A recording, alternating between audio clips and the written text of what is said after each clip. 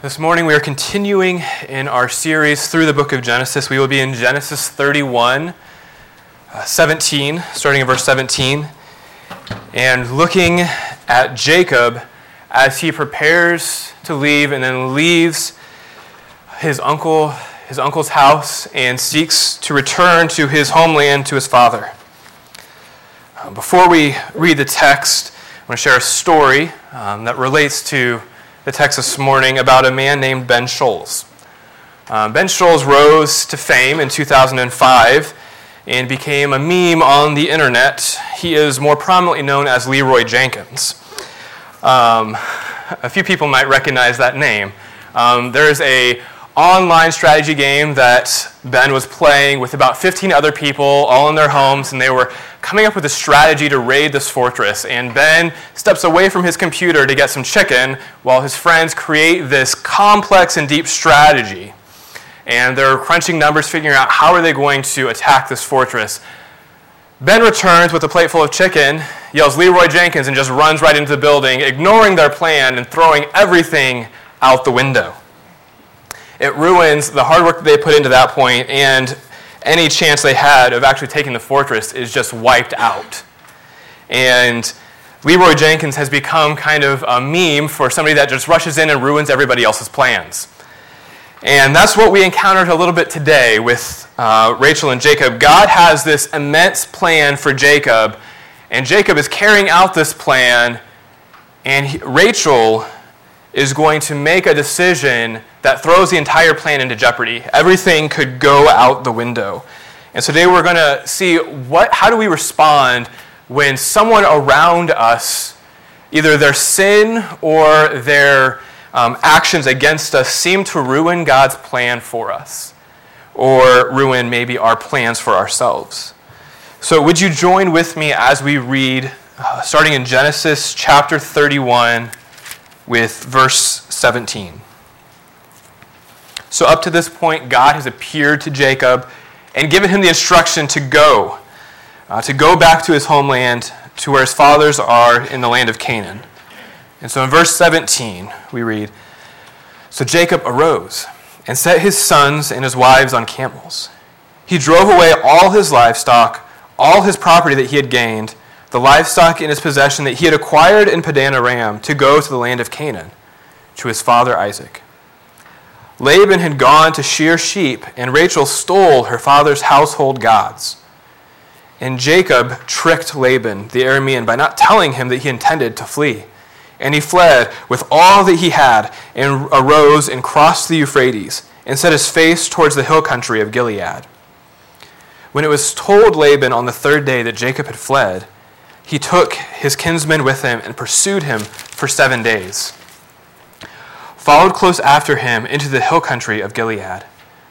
But God came to Laban the Aramean in a dream by night and said to him, 'Be careful not to say anything to Jacob, either good or bad.' And Laban overtook Jacob.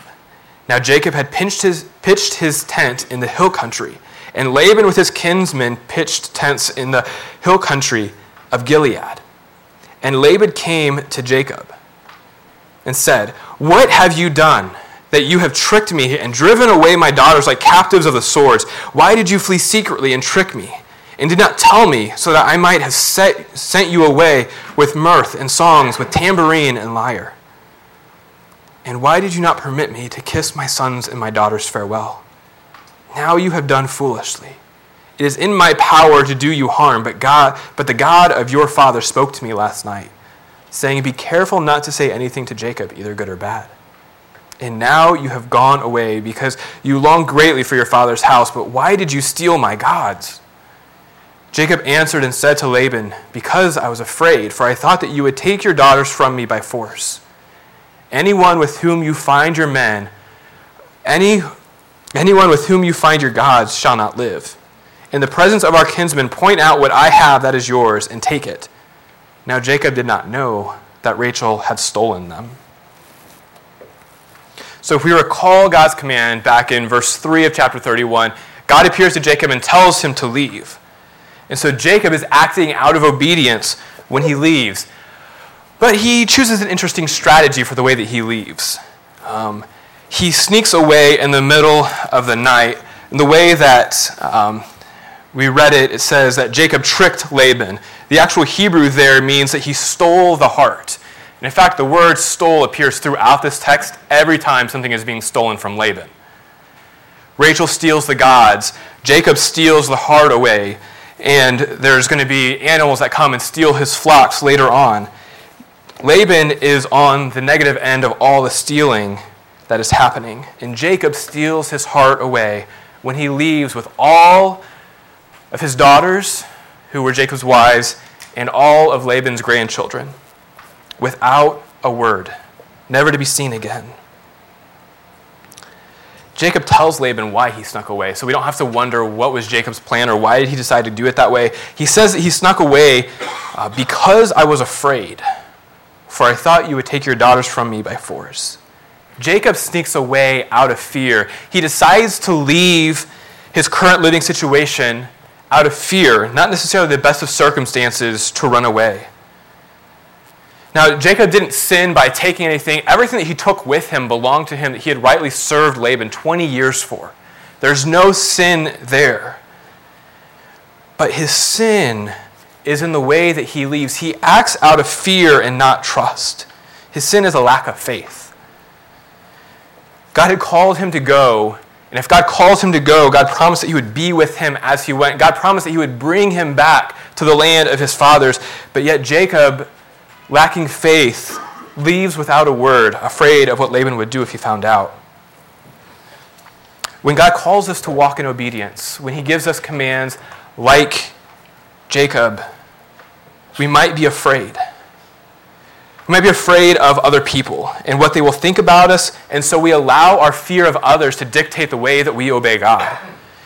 So we might be afraid of what they will think, and so we don't talk to them openly about what God is calling us to do. We just go about it without sharing. We try to keep things hidden because we think they won't understand, and we're afraid of them. Or we might be afraid, like Jacob, that they'll try to stop us from obeying God. There might be people that you have in life who would encourage you to disobey God, would encourage you to not listen to what God has commanded you to do. And so out of fear, you might not tell them what you're doing. The way that we respond to others should be out of a spirit of trust and faith in God and not fear. There might be times where it's wise to obey God and not let other people know if God specifically tells you to do something without talking to others. So it is not always the case that we need to go and broadcast to everybody, this is what God has told me to do. But we shouldn't be ashamed or hide either out of fear. Jacob could have left and not told Laban because God told him to, but that's not the case. That's not what the text says. He also could have left because he felt that was the wise thing to do and he was acting out of wisdom. But that's not what Jacob does. Jacob responds specifically out of fear. It was fear and a lack of faith. And so when God calls us to obey, we should respond in faith, trusting that if God has called us to something, he will provide a way to make it happen. So even despite Jacob's fear, God protects him. Laban is on his way to do what Jacob was afraid of, to take away Jacob's wives and his children, and to force Jacob to stay, to keep Jacob from obeying God. But God steps in and encounters Laban and warns him not to say anything to Jacob, good or bad. Now, you heard Laban speak, and Laban's going to have a lot more to say. He doesn't exactly follow God's command to not say anything. But specifically, when God adds that caveat, do not say anything good or bad, he is instructing Laban not to make a judgment. Do not judge Jacob. Do not declare what he is doing to be good or to be bad. And do not force him one way or the other. God is telling Laban that he no longer has the authority over Jacob to judge him and to tell him what is right and what is wrong. And God steps in because he knew the heart of Laban. Laban himself says that his intent was to harm Jacob in verse 29. He says, "It is in my power to do you harm." Laban knew that he had the manpower and the ability to harm Jacob for what he did to him. to stop him, to keep him from returning to the land of his fathers and taking Laban's daughters and grandchildren away from him. But God steps in and God protects Jacob. God shows to Jacob that he is able to protect him from those that would intentionally come and try to stop God's plan. God is capable of overthrowing any of the schemes of man. So this is true also in our lives, that the harmful intentions of those around us are no match against God's sovereign plan. Now, this doesn't mean that we're not going to be affected by other people, that they can't do anything that's going to harm us or hurt us, or that they have no ability to ruin your plans. I'm sure you all have lived enough life to know that other people can destroy your plans very quickly. That's why it's really important to trust in God's plan and not our own plan. Because the schemes of man will never be able to stand up against God's sovereign plan. There might be times, though, when it feels like it. It feels like God was leading you down a certain path, and then somebody else stands in the way and stops what you thought was God's plan from coming to fruition. But God is still in control. He is sovereign over all, meaning that there's nothing that anyone can do to stop God. And we see this in Jacob. We see God step in and appear to Laban to warn him not to harm Jacob. But now what about Rachel? When we left off reading the story, there's an interesting predicament. Rachel has stolen these household gods. These would have been little statues or idols that Laban would have worshipped or thought that they brought him good luck or prosperity. Also, we learned earlier that Laban practices divination, so likely these are the gods or the means by which he's practicing divination. And Rachel takes them away. She steals the household idols. And so now Jacob is in possession of something that does not belong to him. And he makes this bold statement that anyone who's found with these idols will be put to death. Is Jacob going to be forced to put his own wife, not just, he has two wives. One of them is his favorite, Rachel, and the other one is the one that he was tricked into marrying, Leah. His favorite wife, Rachel, is the one that he's going to have to put to death because of her sin. Rachel is trying to get the blessing and the good fortune of her father by taking these idols. She is portrayed throughout her story as the Jacobah, the female Jacob. She makes so many decisions and deceptions that perfectly align with Jacob and his earlier years and the way that he lied and deceived. Just like Jacob lied and deceived his own father to try to get the blessing, here Rachel is lying and deceiving, stealing from her own father in order to get his blessing, his prosperity, in the form of these little gods that mean nothing. And so we wonder, what's the consequence of this sin going to have? Because Jacob has already said that she is going to be put to death. Will this impede Jacob's ability to return? Will he have to go back to the land and live with Laban because of his wife's sin? Sometimes we might not be concerned about people that are intentionally acting in harmful ways against us, but it's sin of other people and the way that their sin impacts us. And this is especially true for people that are in your camp, we will say. In your camp meaning family, close friends, people that are very near to you that have a large impact on your life. Their sin and the consequences of their sin impact us the most. For example, every day there's untold violence, illegal activity that's carried out by the gangs in the city of Chicago. And this sin rarely impacts my life. I don't feel the impact of the consequence of their sin, of their violence, of the murder, of the drug trafficking on a day-to-day basis. Maybe the time that I feel it the most is if I ever travel to Chicago and I'm just a little bit concerned about where I'm going.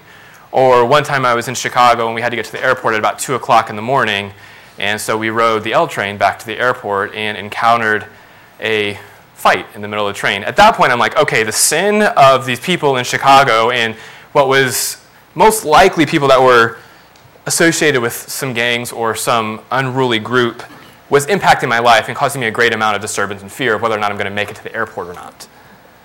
But typically on the everyday, it doesn't impact me. But it is the people in our lives, our spouses, our children, that impact us so greatly.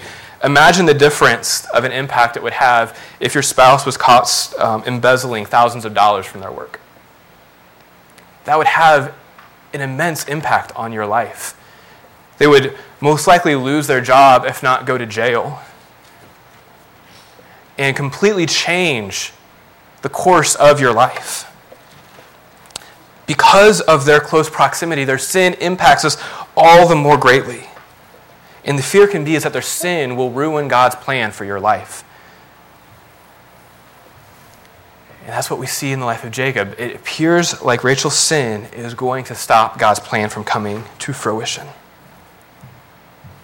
So let's continue reading and see how this plays out as Jacob has put a death sentence on Rachel without realizing it. We pick up in verse 33. So Laban went into Jacob's tent, and into Leah's tent, and into the tent of the 2 female servants, but he did not find them. And he went out of Leah's tent and entered Rachel's. Now Rachel had taken the household gods and put them in the camel's saddle and sat on them. Laban felt all about the tent, but did not find them. And she said to her father, "Let not my lord be angry, that I cannot rise before you, for the way of women is upon me." So he searched, but did not find the household gods. Then Jacob became angry and berated Laban. Jacob said to Laban, "What is my offense? What is my sin that you have hotly pursued me? For you have felt through all my goods. What have you found of all your household goods? Set it here before my kinsmen and your kinsmen, that they may decide between us two. These 20 years I have been with you. Your ewes and your female goats have not miscarried. I have not eaten the rams of your flock. What was torn or what was stolen by wild beasts I did not bring to you. I bore the loss of it myself. From my hand you required it, whether it was stolen by day or stolen by night. There I was. By day the heat consumed me, the cold by night, and my sleep fled from my eyes. These 20 years I have been in your house. I have served you 14 years for your 2 daughters and 6 years for your flock, and you have changed my wages 10 times. If the God of my father, the God of Abraham, and the fear of Isaac had not been on my side, surely now you would have sent me away empty-handed. God saw my affliction and the labor of my hands and rebuked you last night." Whew, Rachel gets away. She doesn't get caught. She again pulls another Jacob move and deceives her father. This time, if you remember back when Jacob lied to Isaac, one of the deceptions is that he put the goat skin on his hand or the fur so that his arms would feel hairy like Esau's. And so as Isaac felt, he was deceived. And the same word is used here. As Laban felt around the tent, he was deceived and did not find the idols. But why didn't God punish Rachel? Why did she get away? Because there's other places in Scripture where we see almost identical stories play out, where somebody promises death on someone who's caught stealing or other circumstances and they die. What is different here? The first thing that's different is God shows grace. Absolutely, Rachel deserved the consequences of her sin, but God shows her mercy and grace and does not bring the consequence and the judgment right away on her. God is protecting his plan from Jacob, from the consequences of Rachel's sin. And so Jacob is able to move forward without the consequences impeding God's plan. God is protecting Jacob through all of this. And Rachel receives God's grace. But ultimately, the wages of sin are death. And the consequences of not just this sin, but the rest of the sin in Rachel's life is death, which she experiences in a few chapters as she gives birth to Benjamin. This death isn't directly related to any sin, but yet it is, as we've seen throughout the book of Genesis, a stark reminder that sin brings death. And so she suffers the ultimate consequence, as everyone in her genealogy before her. They were born, they lived, and they died. After Rachel gets off scot-free from any sort of ramifications of her sin, Jacob is furious. And he lets Laban know. He mentions to Laban all the integrity, the way that he has served Laban all these years. And despite Laban's lack of integrity, that he has changed his wages 10 times, Jacob has always served him with integrity, has never veered from his honor and his honesty. But in the end, Jacob recognizes that it's God protecting him. After all of his accusations that he brings, he closes his speech by saying, "If the God of my father, the God of Abraham and the fear of Isaac had not been on my side, surely now you would have sent me away empty-handed. God saw my affliction and the labor of my hands and rebuked you." Jacob knows that it is God that is protecting him. It's not luck, it's not good fortune, it's not his own ingenuity, it's not his own ability to lie, cheat, steal, and deceive. That's the old Jacob. The new Jacob knows that God is the one that is protecting him. And this transforms the way that Jacob lives his life. He no longer is worried all the time about how his interests, how what's best for him is going to be protected, and how he has to go out and get it on his own. He's learning that God is a God that can be trusted. God is faithful. And when we are walking in obedience and following God as Jacob was, nothing can thwart God's plan for us. We can trust God the way that Jacob learns to trust God. There may be seasons, though, where we experience the consequence of someone else's sin that's close to us. We don't get off we don't avoid the consequences of their sin just because we're a believer in God. We still experience it, and we still deal with the pain.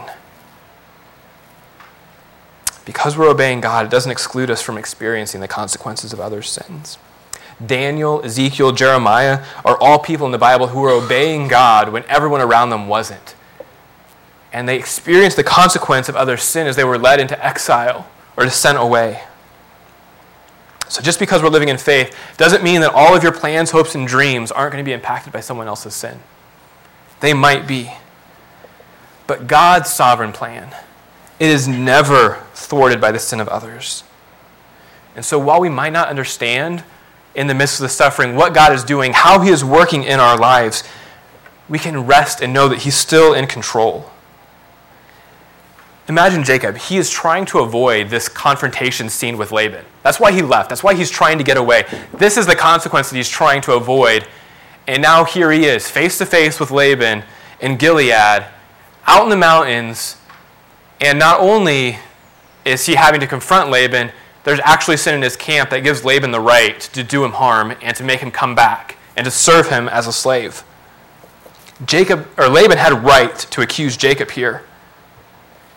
And so even though Jacob was trying to avoid the situation, God allows him to fall into this difficult situation to show him that he's still in control, that he is still sovereignly protecting.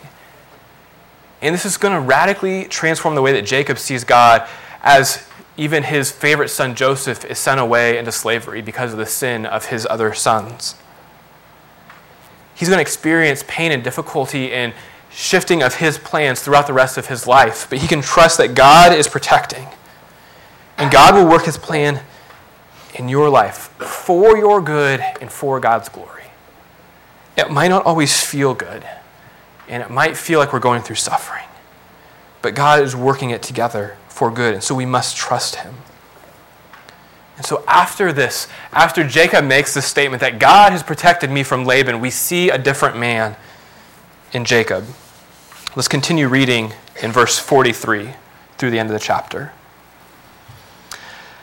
Then Laban answered and said to Jacob, "The daughters are my daughters, the children are my children, the flocks are my flocks, and all that you see is mine. But what can I do this day for these my daughters or for their children whom they have borne? Come now, let us make a covenant, you and I, and let it be a witness between you and me." So Jacob took a stone and set it up as a pillar, and Jacob said to his kinsmen, "Gather stones." And they took the stones and made a heap, and they ate there by the heap. Laban called it Jegar-Shahadutha, but Jacob called it Gilead. Just to stop here, those are the same things in different languages. So Laban is referring to it as a heap of witness. This is a heap of rocks that's witnessing. And Laban is saying it in Aramaic, but Jacob is saying it in Hebrew. The same words there. Laban said, "This heap is a witness between you and me today." Therefore he named it Gilead. And Mizpah, for he said, "The Lord watch between you and me when we are out of one another's sights. If you oppress my daughters, or if you take wives besides my daughters, although no one is with us, see, God is witness between you and me." Then Laban said to Jacob, "See this heap and this pillar which I have set between you and me? This heap is a witness, and the pillar is a witness that I will not pass over this heap to you, and you will not pass over this heap and this pillar to me to do harm. The God of Abraham, the God of Nahor, the God of their father, judge between us." So Jacob swore by the fear of his father Isaac, and Jacob offered a sacrifice in the hill country and called his kinsmen to eat bread. They ate bread and spent the night in the hill country. Early in the morning, Laban arose, kissed his grandchildren and his daughters, and blessed them. Then Laban departed and returned home. At this point, we have kind of a comparison between Laban and Jacob. They have different responses based on the way that Jacob has now understood God's protection in his life. Laban is vehemently protecting what is his. If you count the number of times you see the word me and my, the daughters are my daughters, the children are my children, the flocks are my flocks, all that you see is mine. Laban is adamant about what belongs to him. And he wants to make this covenant in order to protect his interests, to protect what rightly he believes belongs to him. And he wants to protect himself from harm. That's why he sets up this heap and he says, "Jacob, you cannot pass over this heap to do me any harm. I want to protect my own interests." In these 11 verses, Laban does practically all the talking. He kind of gives off this image of somebody that's like, "And I want this, and put this clause in the agreement, and put this clause in, and this amendment, and I want all these different protections." In fact, he says a total of 101 words in the Hebrew. Now, Jacob, on the other hand, has 2 words: gather stones.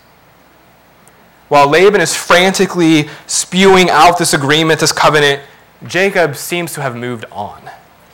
He is done with this season of life. He is done interacting with Laban. He is ready to move forward. He doesn't have much to say, "Yeah, sure, Laban, whatever you want to put into this agreement, this covenant, I'm okay with, because I know that God's going to protect me. It's not this covenant that's going to protect me.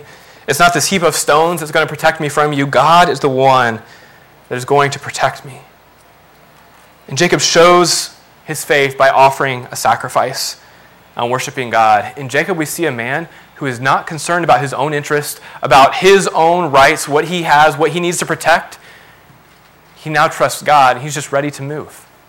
This is a sign that you really have faith in God and that you aren't fearful of others or the way that their sin will impact God's plan for you, that you really trust God that what he is doing is when you can just sit back and say, "Come what may, it's all right, because I believe in God and he will provide." So if you live like Jacob and not like Laban, that's a sign that you are trusting in God. But if your life more reflects Laban, constantly trying to hedge your rights, your protection, your interests, you worry and fret rather than trusting God, I want to call you to examine. How much do you trust God with those that are around you that you think might come and try to harm you or whose sin might harm you? Now, to clarify, there's wisdom in handling the earthly resources that we've been given with wise management and stewardship. That they are a gift from God and we should manage them wisely. We shouldn't be carefree, just being like, "Well, God will give me more. It's okay. Just throw it all out there." But we also shouldn't be so afraid that we have to protect it from everything around us and not trust God that he's going to protect us. God sees you in your needs and knows how to provide. Also, when you trust God, you don't segregate yourself from other people. You don't put up a pile of rocks and say, "You stay over there and I'll stay over here so that way you don't hurt me." This can be the temptation, though, sometimes when you see people around you that bring destruction with them. You just want to separate yourselves and keep them at an arm's distance because you don't want to be hurt by them. Now, there might be time when wisdom directs you to distance yourself from someone who is drawing you away and calling you to walk in disobedience. That's different. Or there may be a time where God specifically calls you to separate from a harmful relationship. But what I'm specifically talking about here is that fear that we have when we encounter somebody, and we, within the first 7 seconds, make that judgment. This person is going to benefit me, or this person is going to cost me. They're either going to bring joy and happiness into my life, and so I want to bring around them, or they're going to be work, and I'm going to have to pour out, constantly providing for them resources and emotional energy. And when we make that judgment, we immediately say, I want to be near these people. And these people, I'm going to put a pile of rocks here and say, you stay over there. This is living out of fear, not trusting in God. When Laban is benefiting from Jacob, he begs Jacob to stay. He comes to him and Jacob says, I'm going to leave now and go back to my father. And Laban rolls out the red carpet and says, whatever you want, whatever wages you want, just stay and work because you're benefiting me. Your shepherding is causing my flocks to explode. Not literally, but to expand in number. And Laban wanted the blessing that came with having Jacob around. But now that he's seen God and that God is protecting Jacob, Laban wants him far away. Laban doesn't want anything to do with him. And so he separates. And we can do this with people in our lives too. There's people that maybe being around them brings us an amount of pain or difficulty or suffering. And because of fear or because we just don't want to put up with it, we create distance between ourselves and them, rather than trusting God to provide for that relationship. And so today, really, the sermon is about the way that we view those around us and how we think that they will impact us. The truth, the foundational truth, is that God's sovereign plan can't be thwarted. It can't be diverted. It can't be changed by others and their intentional action against us or their sin and the consequences of their sin. But this can be really hard to trust when relationships are difficult and painful. If there's somebody in your life that's like a Laban who you know is intentionally trying to harm you, or somebody like a Rachel whose sin and whose junk just constantly brings difficulty and pain and agony into your life. As I've been talking, there may have been somebody that came to your mind, or maybe a handful of people. And I want to take the last bit of the sermon to address those people. I don't want you to just walk out of here and push that aside, because that's so often what can happen. Sam will come up and we'll sing a happy song, and then we'll have a congregational meeting and you'll vote, and you'll never think about that relationship again the rest of the day. And so before we close out, I want to take a few minutes and just give you time to talk with God about this relationship.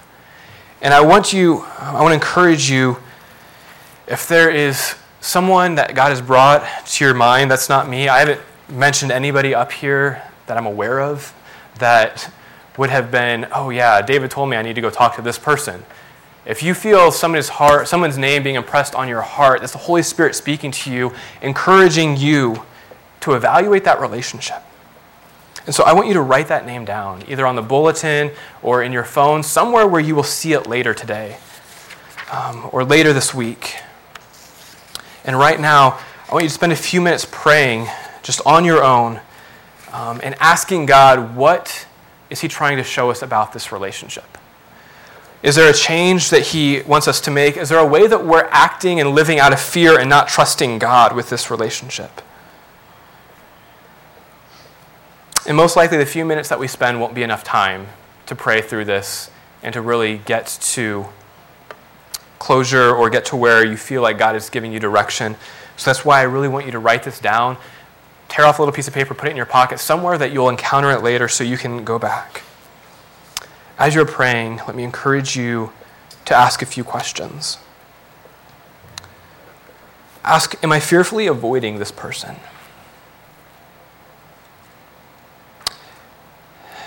Ask God, what would this relationship look like if you were fully trusting Him?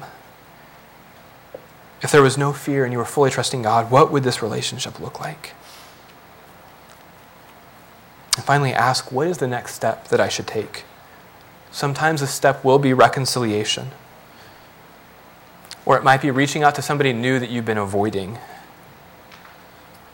And sometimes God might be calling you to step away from a friendship, like he told Jacob to leave Laban. You need to pray and ask God for wisdom in this. There's no cookie cutter answer. There's no one size fits all.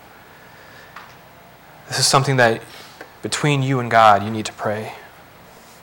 And then later today, I really want to encourage you, take time and pray more over this relationship.